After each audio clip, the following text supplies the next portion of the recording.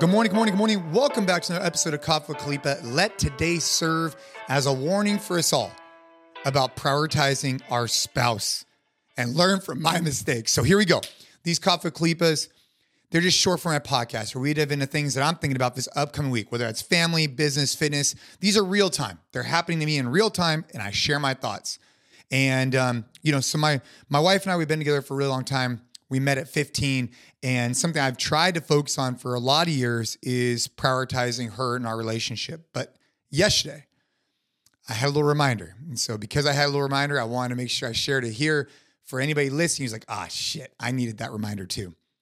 So my wife and I, we were planning just a one night, quick little trip during Thanksgiving week to go to a local winery area. It's called Sonoma. I live in the Bay Area, and it's very close by. It's like an hour and a half, 2 hours away from my house. And so we had planned on leaving around 10 o'clock a.m. But it just so happened I had a meeting that popped up right around the same time. So I had to push back our leaving time from the scheduled time to about 30 minutes later. And this meeting was pretty important.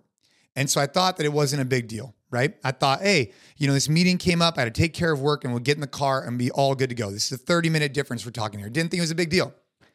So I get in the car and thinking like, all right, let's set the vibes. Let's set some Christmas music, whatever. I'm like, vibes are a little bit off. What's going on? And so I ask, I'm like, hey, what's up?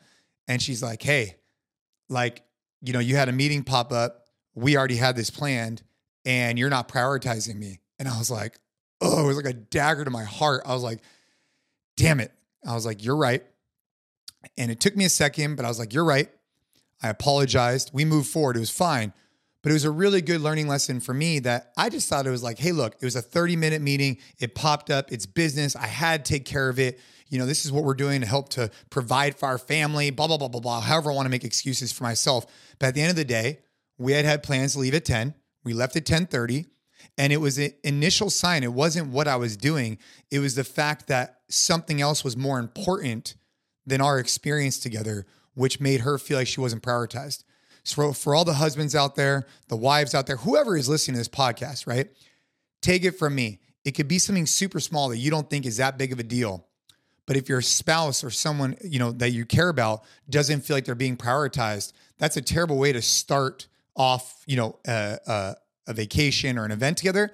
It's also just a terrible way to live life. So make sure you're prioritizing your different, priorities. But if you do have pre-planned things, just be aware of that. And I think it's something I was definitely taking from this experience I recently had. I want to make sure I shared it with you. If you like these Coffee with Khalipas, simple ask, right? Leave us a rating, leave us a review. Tell a friend about it. Go back and listen to all the other Coffee with Khalipas. They're, 2 to 4 minutes. And they're just things that I have going on, from meeting my wife at 15 to, having 2 kids, running a business, trying to be fit. I just talk about it. Keep crushing it. Hope you and your family are doing incredibly well. Let's go.